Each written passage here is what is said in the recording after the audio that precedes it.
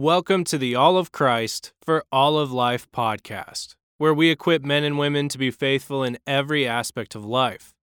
This week, you will hear author Walter Kern's talk at New St. Andrews, The Art of the Essay.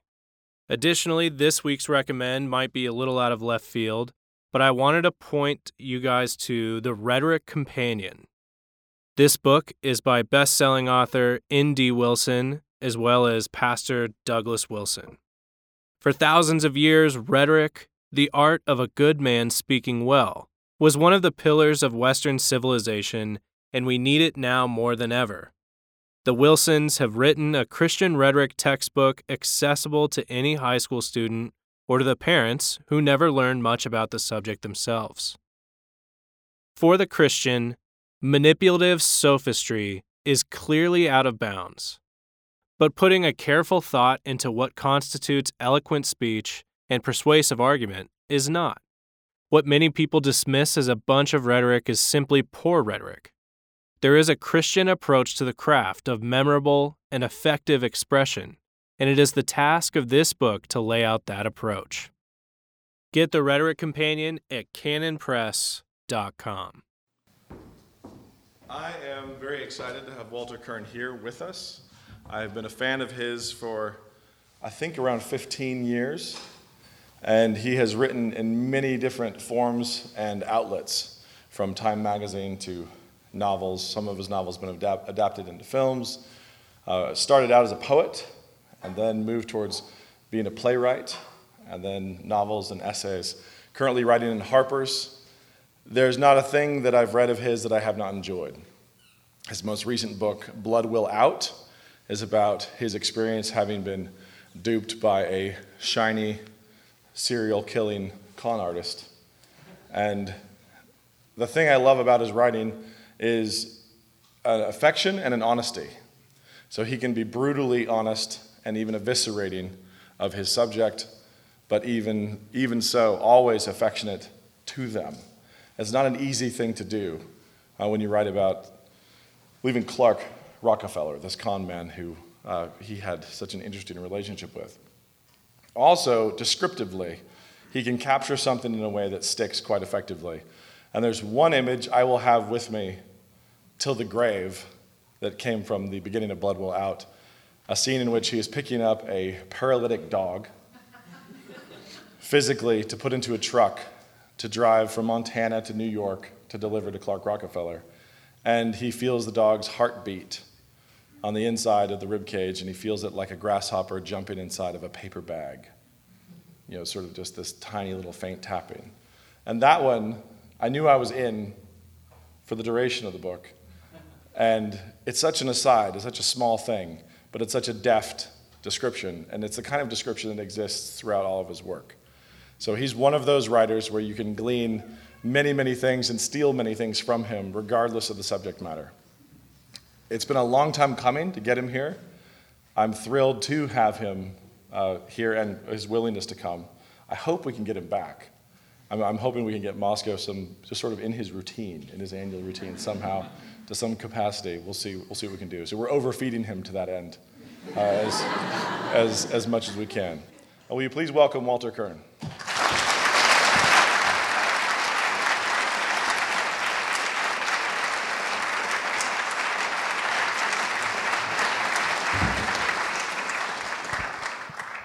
I spoke earlier today on the art of fiction.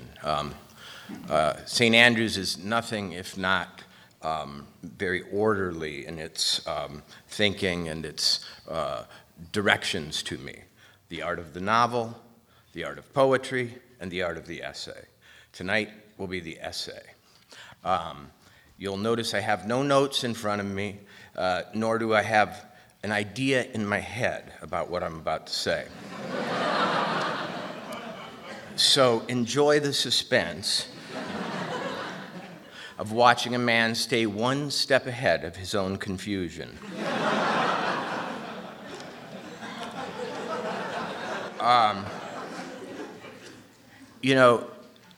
And confusion, I think, I'll take as my first theme, because what is an essay? You can ask that academically, and you have an experience writing them, because a few of you have probably written novels. Perhaps some of you have written poems, but they were probably to your 8th grade girlfriend. But all of you, in order to be here, I would suspect, have written an essay. And you have certain ideas about what the essay is based on the kinds of work you've done for classes. I'm not sure how St. Andrews conducts its admission process, but you might have written an essay in your application.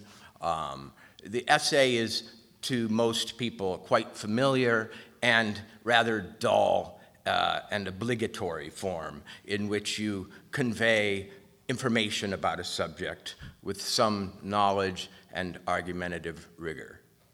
But that's not the essay as art, I hate to tell you. The essay as art is that category of literature which is none of the above. It is that kind of writing that's not fiction, not reporting or journalism, and not, obviously not poetry, but attempts to show the mind in action, I think. That would be my definition of the essay. You know, the word itself means kind of an attempt, you know. He essayed a climb of Mount Whitney, you know. It means a good try. And I think most essays need not be anything more than a good try to answer a question which they usually make rather large, you know, beginning with Montaigne, on friendship, on love, whatever, as an excuse to then put your mind at work and display what thinking feels like. And that's what a good essay does for me. It shows someone's sensibility, maybe their logical mind, maybe their lyrical mind, maybe their anecdotal, experiential, storytelling mind, all in an attempt to give a accurate, rich record of how we come at the world intellectually. So I could give you all sorts of academic and abstract definitions, but I'll leave it there, because what I can do that perhaps certain professors can't do is tell you how I go about writing an essay. Right now, my chief employed for money job is as an essayist for Harper's Magazine. They have a very storied opening essay in their magazine that goes back, I think, 150 years, called The Easy Chair. And I think the very title of this essay department speaks to the definition I just laid down. It's as though someone rather intelligent, rather amusing, rather experienced, one hopes, is addressing you in front of a fire, telling you what they think. And it's not meant to be definitive. In fact, an essay that is definitive, an essay that comes to a final conclusion about friendship or love, is immediately suspect, at least in my mind, because essays traditionally attempt to go after subjects about which there is a great diversity of opinion and really no final solution. Just as plot in fiction is often an excuse to get you reading, and the real experience of the book might be description of a place or the elaboration of character. In essays, the central question, the theme, the topic itself, I think is usually an excuse to invite you to that fireplace and just have a really great conversation. It's a one-sided conversation, but you know, that's what writing is. So when I got this job, I went back and looked at all the people who had done it in the past. And there was a very sort of high, stuffy, elegant, anglicized writer named Lewis Lapham, who was most recently famed for doing this column. And he spoke in long periodic sentences, and he made great, elegant arguments with references to classical literature, and it was all, seemingly flawless and what the British would call a bit donnish, professorial, a little bit contemptuous of the idiot reader who needs to be, elevated. And there was also a great Western historian named Bernard DeVoto who wrote this column at one time. And it was all very intimidating. And I thought, well, what can I do? How can I do this a little differently? How can I bring what I think is the art of the more contemporary essay to this traditional spot in the magazine? And my answer was, I can be slightly chaotic, more chaotic than they would risk being. I can mix more sorts of, more different forms of address than these people in the past did. I can invite you into my own unsettled confusion about various subjects. So my first essay, it's coming up. It's 3,000 words, which is a kind of medium length for a writer. It's not a long thing where you can wander, but it's long enough that you don't have to, get right to the point. And I had no idea where to go. I mean, in the current world of confusion and, weird politics and strange cultural happenings, how do I announce my first attempt at this, legendary Easy Chair column? I was in Las Vegas at the time. And I was on a fellowship. And the day was coming closer and closer. Here I had to really, make a signature statement. And I heard that there was, sorry if this offends anybody, an adult film convention going on next to the university. So I thought, well, you can't go wrong with colorful scenes from an adult film convention. And, which reader is going to turn back from, that scene?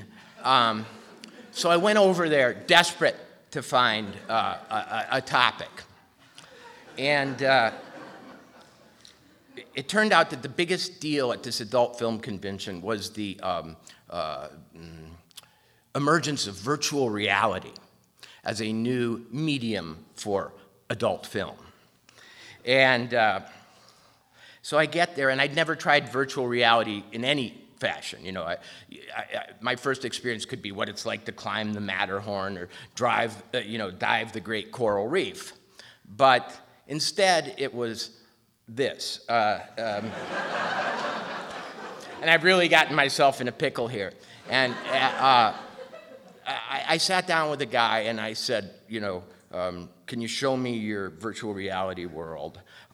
It was a very highfalutin little Canadian company full of, young programmers. And they put these goggles on me, and I was alone in a room with an unclothed woman. And she was not only there life-size and three-dimensional, but because of various interactive features. If you know what Xbox is, I was standing in a spot that was flooded with lasers and could read my movements and could adjust the movement of this unclothed young woman accordingly, such that if I looked in her eyes, she would look back at me. The goggles could read my eye movements, such that if I walked around behind her, I could get a view of her from there. And there was this simulation of human interaction, intimate human interaction. There was no, weird, obscene content to the world. It was just a demonstration that you could be in a room interacting with a life-size human being who had been scanned, and they'd used a real model and scanned her in using 1,000 cameras from everything. And I remember one time I got up on tiptoes and looked, and I could see down under her tongue in her mouth. It was like that. And they also, as I say, simulated eye contact and other things. And, curiosity killed the cat. It's a journalistic errand, obligation to go into unfamiliar territory, and I'd done so. But I grabbed the goggles and I put them away, and I walked out of the thing just frightened, because I had had an actual, almost emotional reaction when this 3D moving hologram, who I could walk 360 degrees around, had looked me in the eye. I'd felt that weird lizard brain sense of social contact with another being. And yet I knew it to be a simulated being. And this stimulated some sense of the demonic in me, What is it like that the future seems to belong to relationships between real people and digital ghosts? So I went home and I thought, well, if I can't get an essay out of that experience, I can't do it out of anything. But what's the theme of that experience? Like I said, there's something chilling and unreal about it. But, and then I thought, here is the commonality between, and this is the beginning of the political year. This is January when the primaries are starting. I said, okay, pornography. What else? What is it like? What other thing in the culture is pornography like? And I thought, politics. Both exploit a sense of unreal connection between people. And both pornographers and politicians have a challenge, which is to continually arouse you with what you know to be a false reality.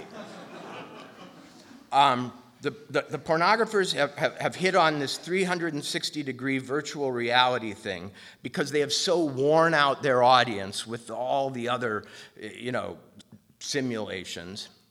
And in the same way, politicians are trying to convince you they're real, and they up the ante continually. Every 4 years, it's as though we are supposed to forget the last 4 years when, we got all enthusiastic about somebody who promised things that didn't come true. And yet they managed to do the trick over and over again. So I made this equation between politicians and pornographers. Maybe not the most organic one, but I'd committed to it. And then I started to think, about other sort of political phenomena that I found as creepy as I had found this synthesized young woman. And I thought about these emails that come into my box constantly. Barack wants you to celebrate his birthday. Write a card. Or one I got, from Joe Biden, my friend Joe Biden. Michelle wrote you yesterday. Nancy Pelosi wrote you today. You ignored them. What's going on? Aren't you going to help us? And once again, I felt that I was being addressed by what I knew to be some kind of robot or computer program, but it was actually affecting my social self. Like, maybe I need to write and apologize or something, At the same time, my wife got an email from Barack, who only lets you address him that way in email, and it said, Amanda, I'm disappointed in you. It had her name. We've fallen out of touch. When I saw it, for a second wanted to talk about, whether she had somehow bumped into him at a bar recently, or, something was going on behind my back. And I thought both these things, this ghostly naked woman and this fake Barack and what I called Robo Joe Biden, are attempting to stimulate in real people emotional responses which we are helpless not to have in some way because, those buttons are deep in the person. A fake person looks you in the eye, but you don't have immunity against feeling like you're being viewed.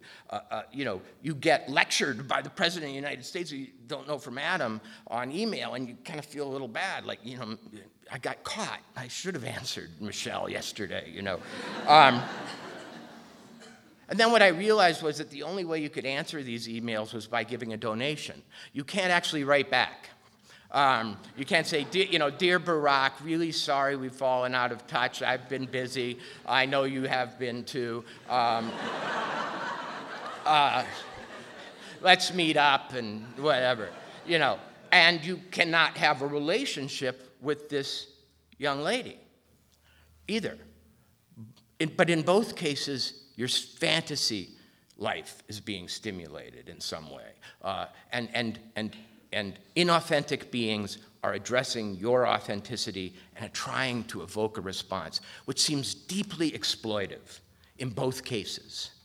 In both cases, there is a promise that can't be fulfilled, a promise of human connection that simply cannot be had with a digital cloud shaped like a person, and a promise of sort of, being a political insider that, you find out the only option for fulfillment is sending $7 to, the Democratic National Committee. So here's my essay. How do we live in a world of simulated beings in which more and more we spend our days interacting with personages, figures who aren't really there? Do we become numb to these forms of address? Do we become, do we start to slowly turn off our social self because it's constantly being poked at and prodded by computers and robots and holograms? Or, how do we remain alive, sensitive, vulnerable human beings in this world? And so I started writing the essay, and I got to a point where I realized that, how can I put it, that to a large extent, as you live in this environment, you become desensitized to actual people. That's not news. You'll often hear that people who, look at adult film content become desensitized to their actual partners, which is borne out by study. But I never thought about the fact that having my fake leaders address me starts to make me think they're not real at all. At least I remembered once when I was a kid, my dad wrote a letter to President Nixon, and I found a letter from the White House on his desk, and it said, Dear Walt, thank you for writing. We really appreciate your support. I know I do. Richard Nixon, and it had a signature on it. And I went thinking, my dad's kind of an important guy. But even that had a personal touch that these, sort of blasted emails don't. Even that had a feeling that there was a person at the other end. How do we feel when there's no person on the other end? And so it was a kind of essay finally about the alienation that's caused by a sense of being besieged by inhuman simulacra. Now, I guess you could call the topic inauthenticity. How do you stay authentic in a world of inauthenticity? That's an essay. Now, and that is literally and chronologically a account of its creation as I could give. At another point earlier in my career, I wrote the essay that I believed finally caused me to crack the code. And it was back in 2006 when I quite confidently but wholly inaccurately predicted that people would get sick of digital reality and their iPhones and so on, and it would all be a fad that would blow over. It was called The Autumn of the Multitaskers. And it was a piece that had three components. There was a scientific research component. It had been proven that people, when they divide their attention between, a phone, listening to a person, and maybe watching TV, end up retaining not a whit of all three sources of information. That literally multitasking, which was being portrayed at the time as the sort of wonderful talent of the new breed of mankind, was in fact impossible. It was attention deficit disorder in a can. And then I took a leap from that, which was basically a scientific argument about how technology had fragmented our attention, to thinking about our foreign policy. We were at that point at war in Afghanistan and Iraq at the same time, and pretty much losing both. And I saw an essay, or I saw an interview, I think it was with Donald Rumsfeld, in which someone had challenged him, can America really fight 2 wars, and what do we have to fight 3? And he said, well, we can walk and chew gum at the same time. That was his sort of answer. But the fact was, it seemed at that point in our history that by dividing our attention between all these various conflicts, we were doing the same thing you do when you try to watch TV, send an email, and listen to music, getting none of them right. And then I thought even more specifically of a guy in my small town growing up who I thought was a genius. He was a backyard tinkerer. He had invented a car that was also a plane and also a boat. It looked like, some weird fusion of the three. And it was a car enough to get down to the water, at which point it sunk, and they dragged it out of the water in order to fly it, at which point it crashed.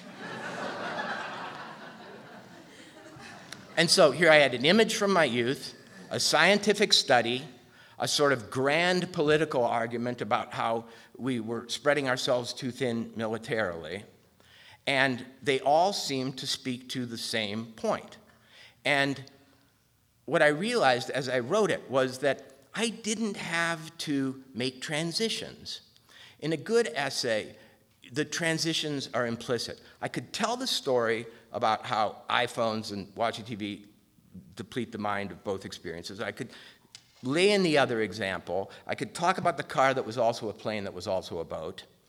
And all I had to do was set up each one in its own terms, one which is, a recitation of scientific research, one which is a story from my youth, the other which is, something else.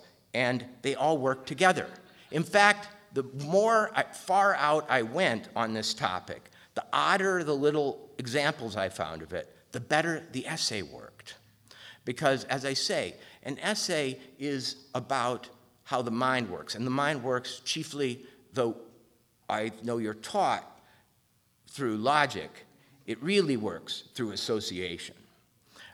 Logic is a great way to, win arguments, analyze them, win debates. But in life, we are walking down the street and the smell of good food comes out of a restaurant. We remember my grandmother used to cook with that spice, and then remembering your grandmother, you think about the place you grew up, and da-da-da-da. And by the end of the 1 mile walk, you've been 20 different places, but they're all in some sense that walk. And to me, a great essay has that same mysterious sense of coherence that comes of living life mentally in real terms, where association, metaphor, jumping between levels, using different forms of rhetoric, storytelling, narrative-based writing, argumentative writing, and maybe even lyrical writing, all come together. So, having cracked the essay I felt with that piece, I sought to perhaps push my own formula too far. And I feel that, like with the essay I just described about the hologram and the presidential emails, I waited for reaction. And Harper's, because it doesn't go on the internet, has a very slow reaction cycle. It's like at Time magazine. When I used to work there, you'd write a cover story, and then 2 months later, from letters, you'd find out whether anybody liked it. At Harper's, it's similarly late. And I found out that no one had a clue what I was on about in that first essay. How the Adult Film Convention related to the Joe Biden emails, related to these other things, made no sense to them. I said, well, let's rein it in a little. And as I've evolved, and I've now written 4 or 5 of them, I think I've done so somewhat successfully. But I always like an essay that threatens to go a little out of control. And I'll describe for you now perhaps my favorite essay, and the way in which I think it ends up being about everything and maybe nothing at the same time in that mysterious way. It's by the writer Annie Dillard. I don't know if any of you are fans of hers. But she wrote in the 80s a story about witnessing a total solar eclipse in Yakima, Washington. And to me, it's the greatest essay of the last 30 years. She sets out from Seattle to go see this eclipse. She fills us in a little bit about the superstitions associated with eclipses. So there's a little bit of historical writing. She talks strangely a lot about her relationship with her boyfriend, who she's going to see it with. Then she hunkers down in a motel the night before and talks about the bad art on the walls of the motel. And you're like, where is this going? I mean, if I didn't know they're about to view a solar eclipse, I don't know that I'd still be along for the ride. Then she goes out on a hillside at 9 in the morning or something like this, and is standing there as the shadow starts to move over the sun. And she goes from this sort of trivia obsessed, casual, modern resident of Seattle out on a bit of, astronomical tourism to a instantly primitive, terrified, human being, watching, as did our forebearers, what would seem to be, and you can't emotionally make not be, the end of the world. She describes the eclipse in existential, she happens to be a writer of some Christian faith, in deep existential, spiritual, and almost apocalyptic terms. And it becomes suddenly an essay about how you can be leading your life, driving here, talking to your boyfriend in a bad motel, and suddenly find yourself in a situation of absolutely primal significance. And then, as eclipses do, it passes. She describes beautifully the sweeping of the shadow across the earth. She's across a wide valley. She can see the shadow coming at some amazing amount of speed, calculated in the thousands of miles per hour, coming toward her, total darkness across the earth, and then sweeping over her. And right before it does, the world is bled of all color and becomes black and white. And she looks at her boyfriend, and he looks almost like an X-ray or an icon of a person. And then darkness goes over, and then they're restored to the world. And she's finding herself back in ordinary reality. I've got to go back to the motel. How do I conjugate what has just happened?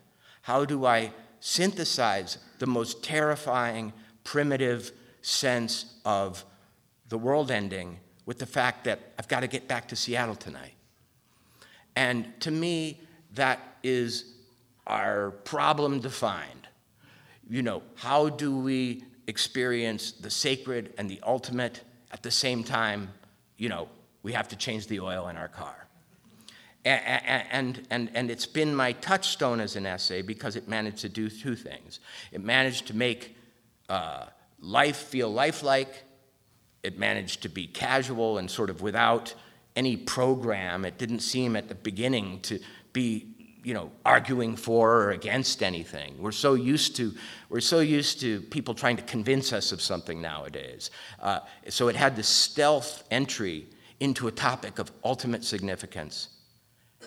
But then it dropped you again in the world of highways and breakfast and all the other things. And it's become, as I say, my model. Now, another essay that I wrote that I was very proud of, which had a theme, but I didn't know how to treat it ultimately, was perhaps my favorite work in the form by myself, which is called Confessions of an Ex-Mormon, which I wrote for the New Republic, and it was a cover story in Best American Essays. So if the world were to weigh in on my essay writing work, it would have decided that this was the best, and I happen to agree. It came, as I think the best ones do, from a momentary conjunction. Mitt Romney was running for president.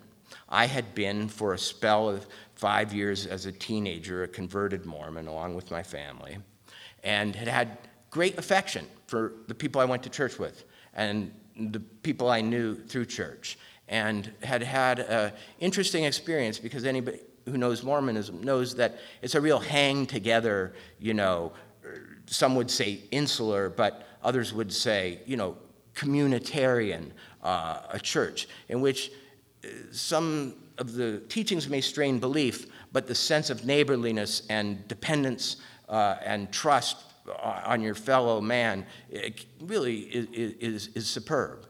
And Mitt Romney was running for president, and they were starting to make fun of him. And I thought, I can make fun of Mormonism because I was one.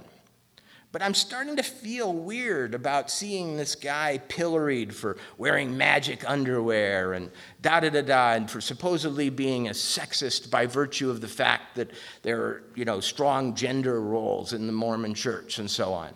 And I thought, Mitt Romney's not defending himself properly. And it was clear from the campaign that his advisors had told him, don't make the Mormonism a big deal, Mitt. So I thought, maybe I'll make it a big deal. Maybe I'll defend him. And I thought, so what is it in me that wants to defend this? What is the good experience that I had in a time frame that I usually think of as rather confusing and somehow maybe disillusioning?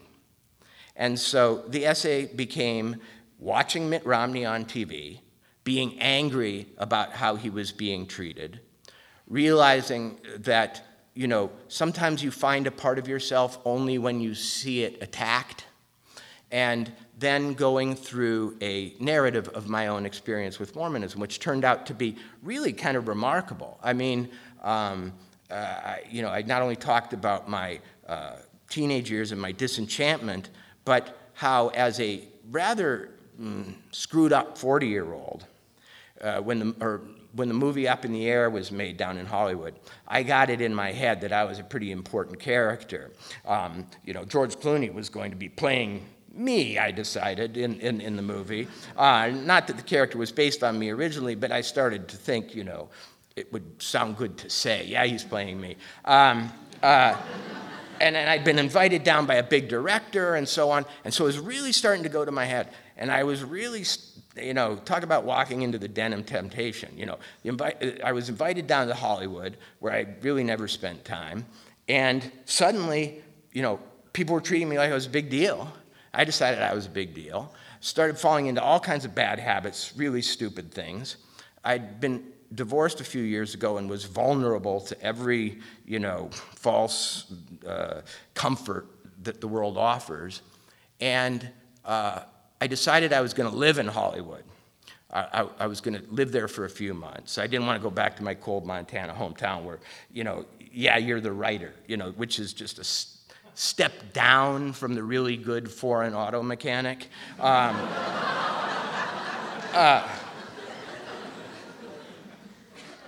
As an aside, I often play the thought experiment of, okay, the world is destroyed, not destroyed, but civilization breaks down, our government can't help us. We all have to gather in the square and pool our talents and figure out who can do what. And one guy says, I'm a great shot with this rifle, I can get us game. And another guy says, I can keep the plumbing going. And I'm like, I can write essays. We'll need them someday. Once we've reconstituted civilization, won't you want a nuanced portrait of what it was like? So, anyway, so I'm down in Hollywood feeling important, where writers are, people who make a lot of money and are the engines behind movies and scripts and so on, getting a lot of egotistical gratification and falling apart. And I decide I need to get a little place, and I don't know where to live. So I look on Craigslist. I know there are guests. I know from the O.J. Simpson trial that you can live in guest houses of big mansions.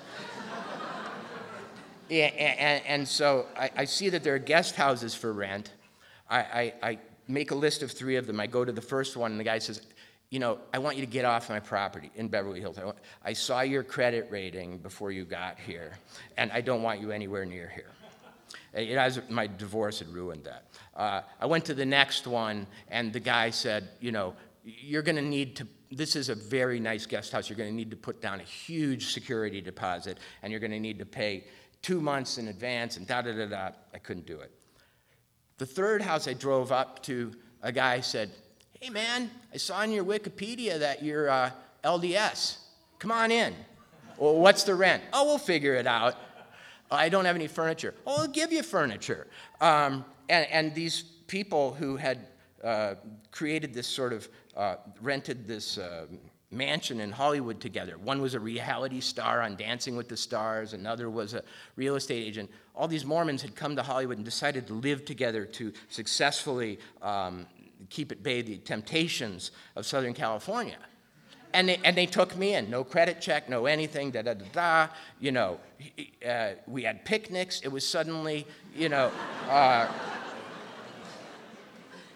I was a sophisticated guy, and suddenly it was like, hey, man, we're going to go down to the beach and roast hot dogs and stay up and tell ghost stories tonight.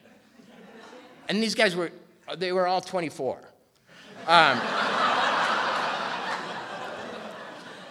And then one day I'm in my guest house, and this girl, Christine, who was a real estate agent, who was dating Bobcat Goldthwait, kind of thing that happens even to Mormons in Hollywood, comes over to me with this big 3-ring binder, sort of like the Mitt Romney when he talked about we have women in binders. Well, she had women in binders too. She came in, she said, I noticed you're single, and I'm a member of the singles ward down in Santa Monica, and I'd just like to show you a few faces to see if any of them interest you.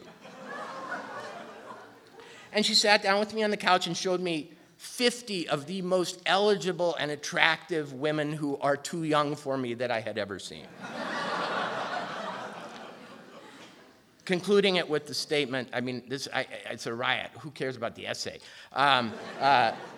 Concluding with the statement, and I'm going to tell you something. I happen to know that Larry King's wife is going to leave him. She's LDS, and I think you'd like her a lot.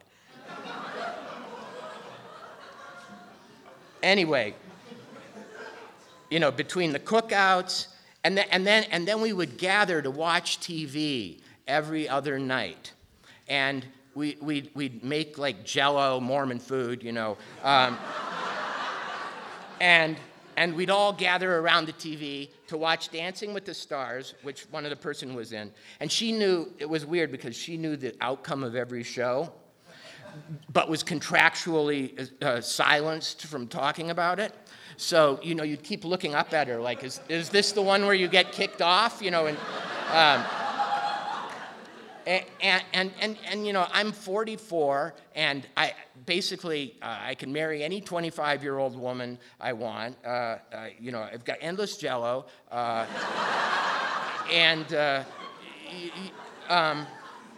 free furniture. The rent, what about the rent? I hope you can get it to us, whatever, never mind. In this walled Beverly Hills mansion. And these people were saving my life. Because my alternative hangout was not a place I could go anymore. I don't drink, and I could feel myself being tugged back to drinking alcohol, which is for me not an option. And they saved my life. So between my youth, the experience of seeing Mitt Romney made fun of, remembering how much I'd made fun of this church, and having this recent experience on this, what I called Beverly Eden, I realized and reconstituted my deep affection for the way Mormons look out for each other. And I wrote an essay which combined all these threads, the political, the autobiographical, and then, because whenever you talk about Mormonism to a wider audience, you just have to repeat some of the history. It's just too juicy. And so some sort of religious history. And I launched this thing in the New Republic, which is as secular a magazine as exists.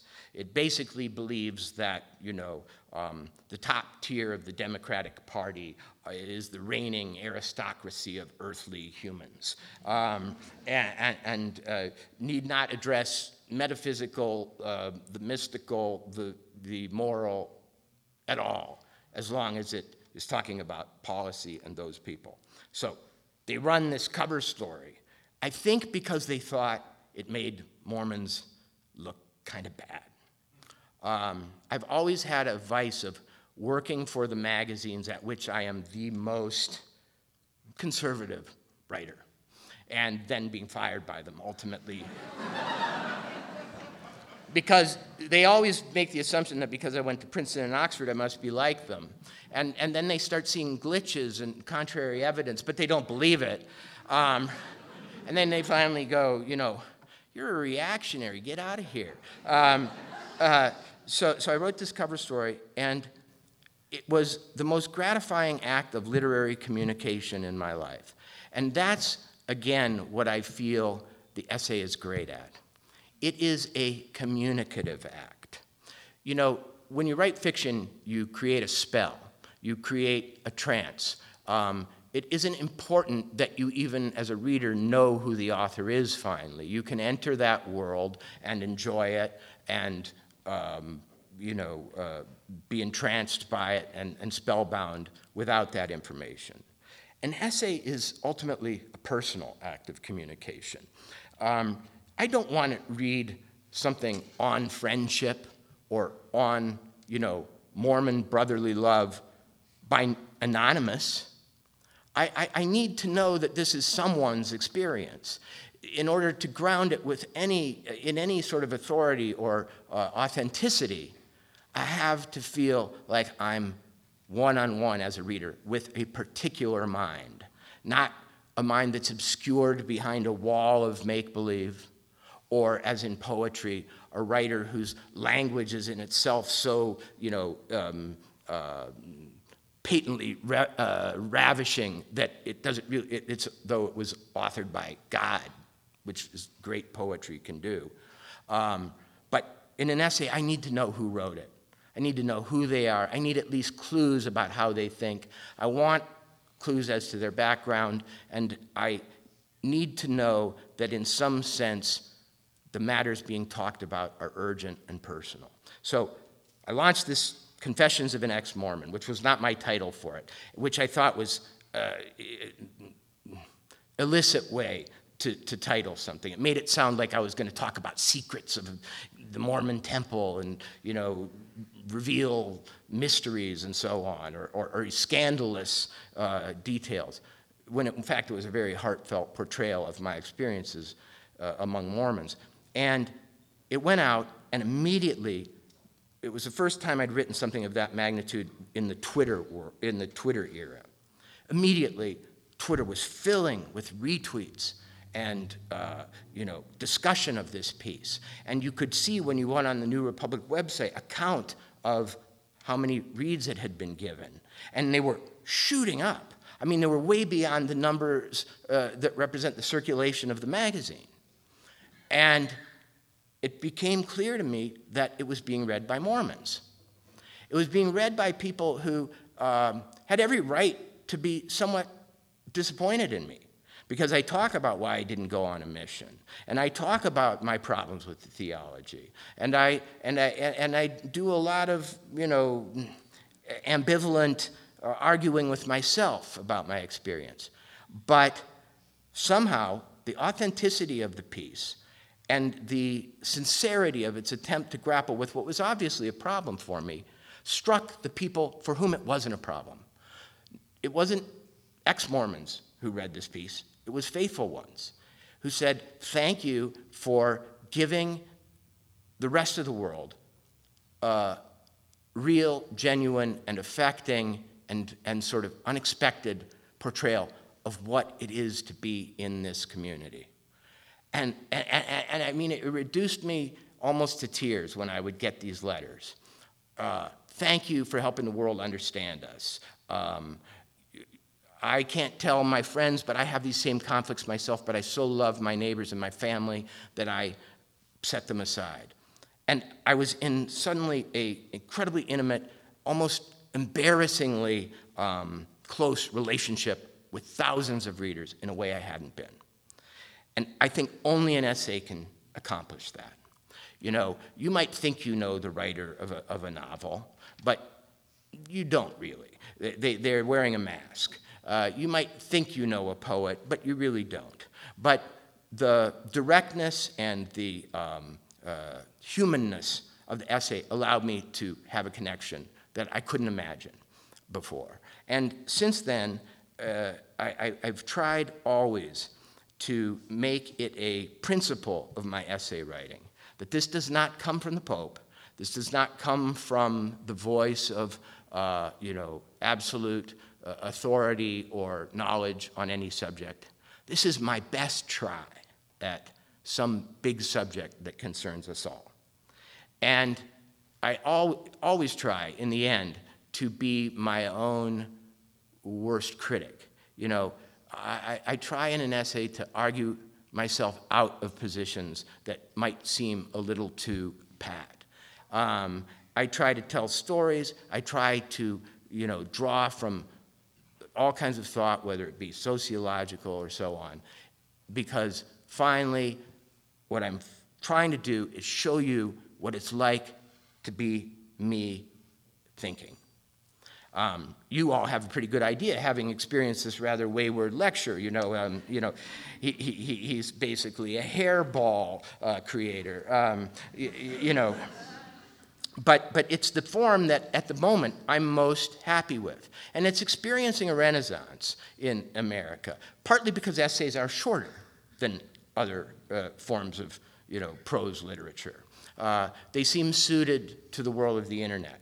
Also because we do live in a time of fractured attention, where we're used to movies that are quickly edited and TV shows that are interrupted by commercials and so on. There's something about the jazziness of the essay that seems to suit the temperament of the times. Its ability to hold contradictions and to, as I say, improvise on a theme is, I think, amenable to the kind of somewhat distracted, fractured, slivered experience that we now have of the world. And in fact, more literary stars are being made and minted in the sort of high New York publishing world in the essay form than in almost any other suddenly. If the 70s and 80s were about the short story, if the 50s and 60s were about the big novel, this period seems to be about the essay. One final thought before I open this up, and I'm not sure how much time I've used. Do you know, Doug? You've used an hour. A solid hour. Yeah, you did good. Oh, okay. Well, it's that digression about living in that thing, and it's also my own vanity. When laughter comes, I'm like Bill Clinton. More. Yeah. I saw Bill Clinton get up and say, "I'm only going to be able to speak for 10 minutes once," and 2 hours later, I want to say, "Stop clapping." This man feeds on it. But finally, I want to say this about your essays, because as I started to say at the beginning, you're all essayists already. You've all done it. You've done it for class. You've done it to gain admission to something or introduce yourself. Here's a way that you can kind of go to the next level, since I assume you've already tried and to some degree mastered the first level. Try to not only express your own certainties in essays, but see yourself from other perspectives. Incorporate the arguments against what you think. When you make an argument, don't make it only in logical terms, unless that's the exercise, but make it in personal terms, if possible, if appropriate. Look at the essay as a attempt or a opportunity to graph your experience of things at all levels: intellectual, emotional, spiritual, cultural.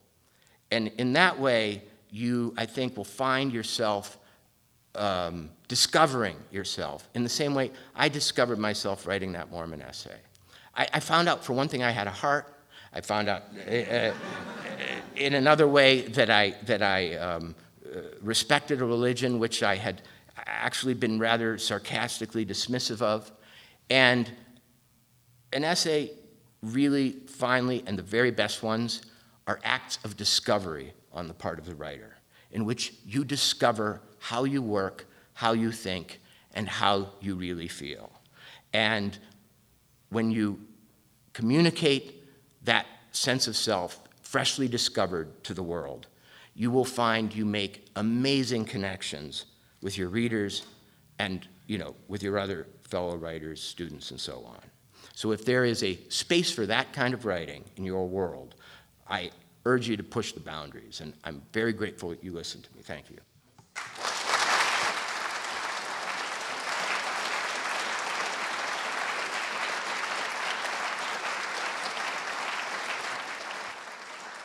Thanks for listening to this week's edition of the All of Christ for All of Life podcast.